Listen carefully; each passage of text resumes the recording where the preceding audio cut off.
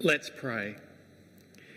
Dear Father in heaven, we want to see you more clearly and love your Son more dearly. And so we long for your word to feed and nourish us now.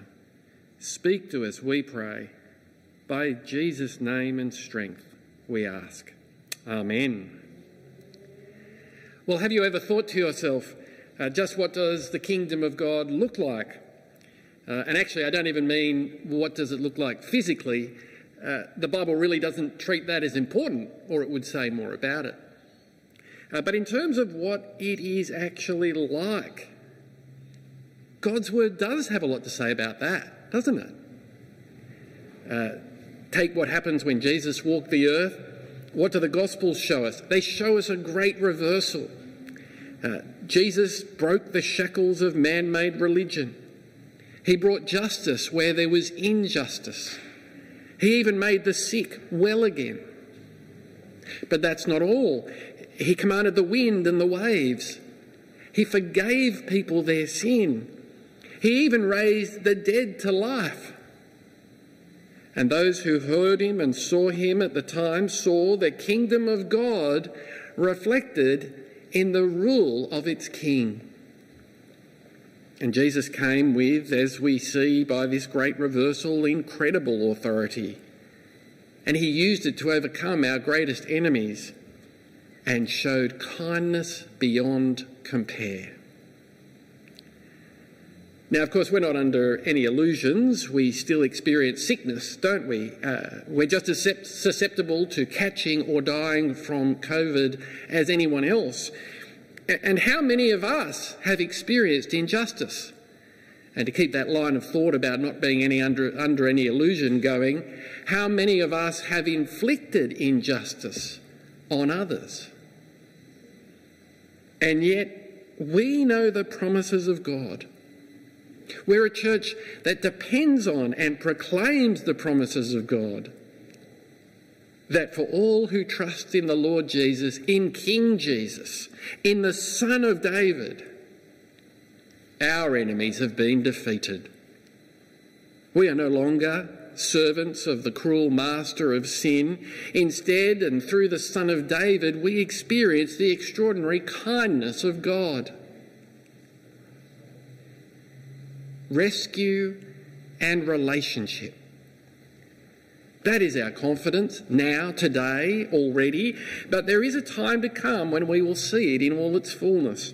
The war has already been won, but there are still outbreaks and battles now. And what the future holds, and our longing to see it, is good. It is very good. As John saw in his vision, written in Revelation chapter 21 from verse 3, everything that is not good will be laid to rest.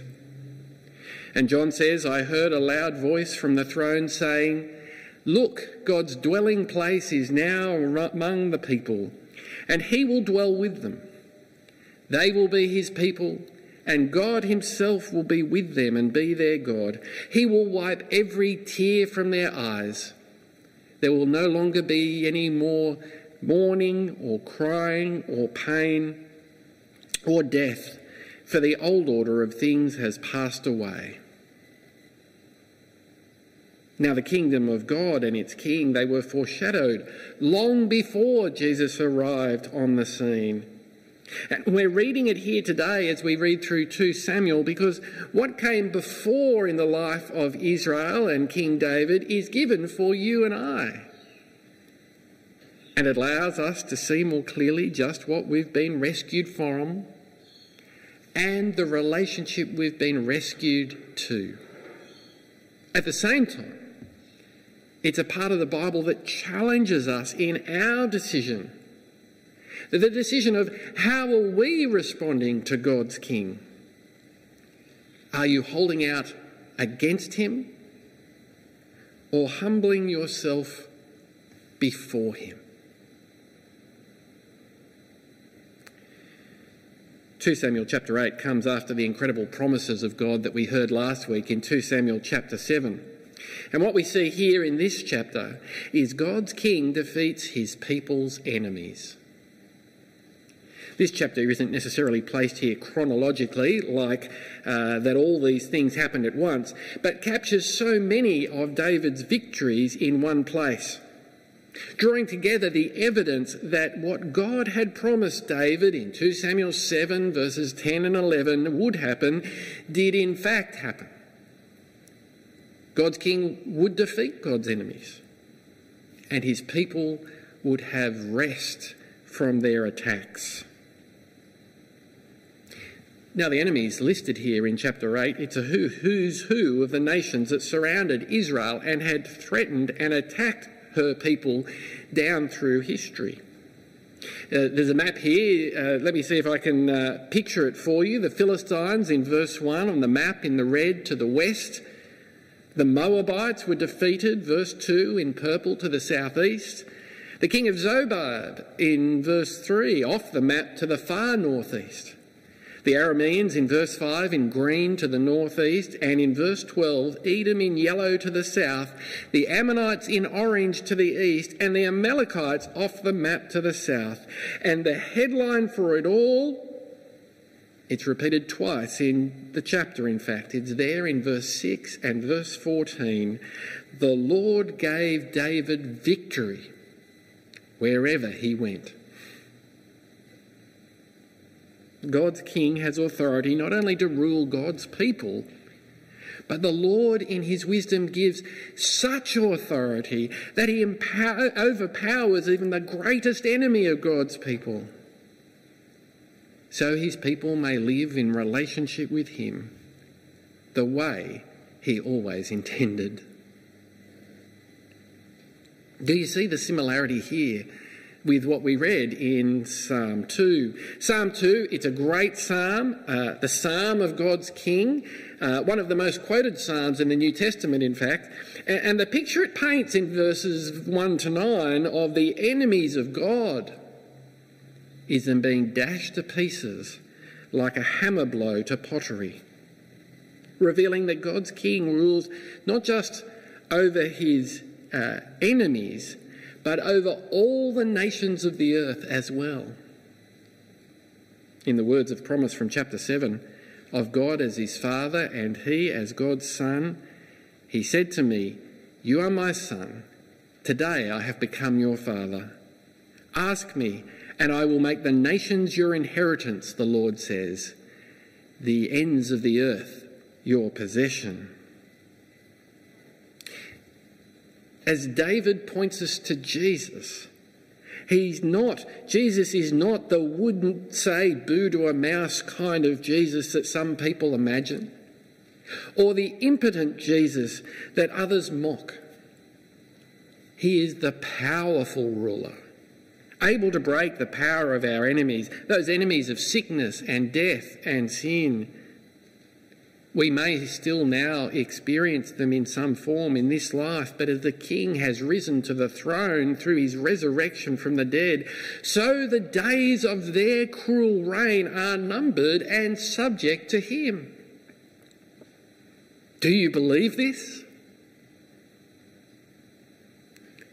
Just to be clear too, remember here the way salvation history plays out in the Old Testament, where the enemies of God's people are the other peoples who physically attack them, who worship false gods and who would lead them away from the true God, who, given half a chance, in fact, would lead them to death. As the Bible progresses through the life of the nation of Israel, it shifts from these more external enemies of the nations to those which we can never escape because they come from within, of our own sin and its consequences in sickness and in death and in the judgment of God. We could also notice before we leave chapter 8, in verse 13, how David's name became great, as again God promised in chapter 7. Or in what seems like an aside at the end of the chapter in verses 15 to 17, we need to see how God's king brings order brings those things that are needed for people to live in peace in society. As we read in verse 15 in particular, David reigned over all Israel, doing what was just and right for all his people. We all know governments, and for all that we may see is wrong with them, we enjoy some of the best government in the world. But can our governments be relied on to do what is just and right for all the people? Jesus can. Jesus can. Now, we're not going to get to chapter 10 today, albeit on the theme of chapter 8 as it is. We're heading straight to chapters 11 and 12 next week, but before we do, I do want us to look and see more of the character of God's King as we see it unfold in 2 Samuel 9. And what it shows us and why it's here is so we'll see God's King shows kindness to his people. Reading from 9 verse 1, David asked, "Is there anyone still left of the house of Saul to whom I can show kindness for Jonathan's sake?" And then again in verse 3, the king asked, "Is there no one still alive from the house of Saul to whom I can show God's kindness?" As we've recalled before, Saul had tried to kill David, and David had been given Saul's throne after him. So the normal expectation of how this would be for David to ask, "Is there anyone from Saul's house so that I may..." Well, it'd be so that I may kill him and secure my throne from his claims. But that's not David's plan. Because of his relationship and of the promise he made to Jonathan back in 1 Samuel, he wants to show kindness to Saul and to Jonathan's descendants, if any remain. And this kindness, this language that's used here and in verse 7, it's used to describe the Lord God again and again, speaking of his steadfast love, speaking of his extraordinary grace. And here is the Lord's King wishing to show that same kindness to one who could be considered his enemy. Well, if you read on in the chapter, there is a son of Jonathan who remains alive. His name is Mephibosheth. He came up earlier in 2 Samuel when his carers were trying to hide him, but instead dropped him, making him lame in both feet. And so surely there was nothing about Mephibosheth that would deserve David's kindness. And yet how wonderfully in his condition, both lame and fatherless, is it that David does show his kindness. So Mephibosheth is brought before the king, and when he comes humbly and he bows down before David to honour David. And what does David say? "Don't be afraid," David said to him, "for I will surely show you kindness for the sake of your father Jonathan. I will restore you and to all the land that belonged to your grandfather Saul, and you will always eat at my table." This is how God's King rules. While he defeats the enemies of God's people, he likewise extends extraordinary kindness. And not only does Mephibosheth have his lands returned, he's given a far greater honour than that. It's there in verse 7, he would eat at David's table. He's given the privilege of access and relationship, of the openness and oneness that comes from sharing meals together. And it's so significant. This is so important, and what it is conveying is so important that it's repeated not twice, not 3 times, but 4 times. In verse 7, as we read, in verse 10 and verse 11 and verse 13, where if the honour in itself isn't clear enough, we read in verse 11, Mephibosheth ate at the king's table. like one of his sons. Do you know what do you know what we need to know the kingdom of God looks like? It looks like this. And you are invited. Where Jesus, the heir of David, who rules according to the promise of David as a son of David for all time, he is so extravagant in his kindness that we who were his enemies, who had actually railed against him and his reign over us and had nothing to offer him in return for his kindness, not wealth or wisdom or influence or loveliness, he welcomes us into his household, and not as slaves or servants, but as sons and daughters. The kingdom of God isn't about rules or riches or self-interest. It's about moving from ruin to relationship. We have the privilege of access to the King, the great King over all, enjoying all the benefits of his powerful rule and living daily by his immeasurable kindness. And if all of us began as enemies of God, what is the difference between those who will experience ruin and those of us who will enjoy this relationship? It's how you respond to the Son. As we heard read in Psalm 2 from verse 10, "Therefore you kings, be wise, be warned, you rulers of the earth. Serve the Lord with fear and celebrate his rule with trembling. Kiss the Son, or he will be angry, and your way will lead to your destruction, for his wrath can flare up in a moment. Blessed are all who take refuge in him." Kiss the Son. It's a picture of an ambassador in the throne room of a ruler showing their nation's allegiance. Kiss the Son. Come before him in awe and humility. Set aside any delusions you may have of your own authority or loveliness or worthiness or innocence, and submit your life to him. Because blessed are all who take refuge in him.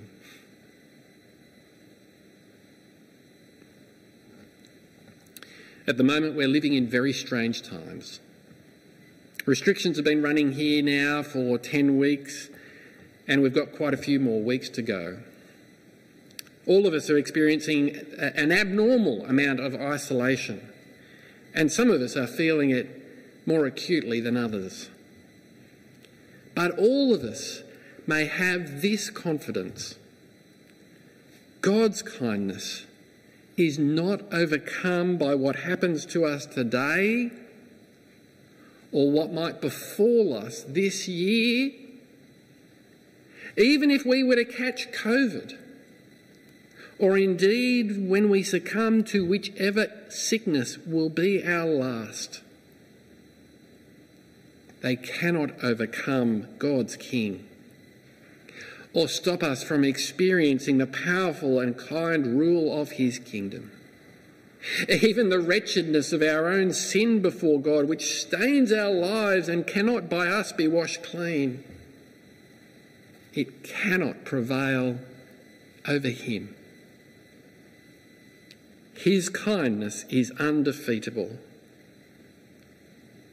And as we've seen it now already, in the age to come, we will see it fully, and we will be with him.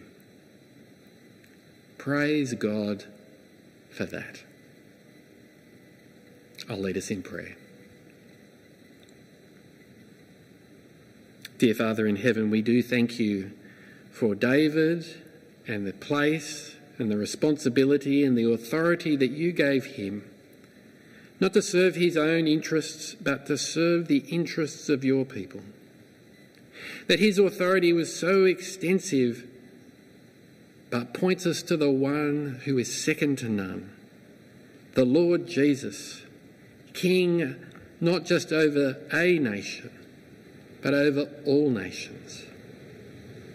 We praise and thank you that his strength is dependable, that it is powerful, and that it is used toward us in kindness.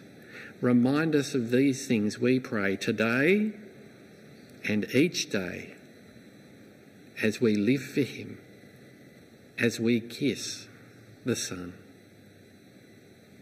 Amen.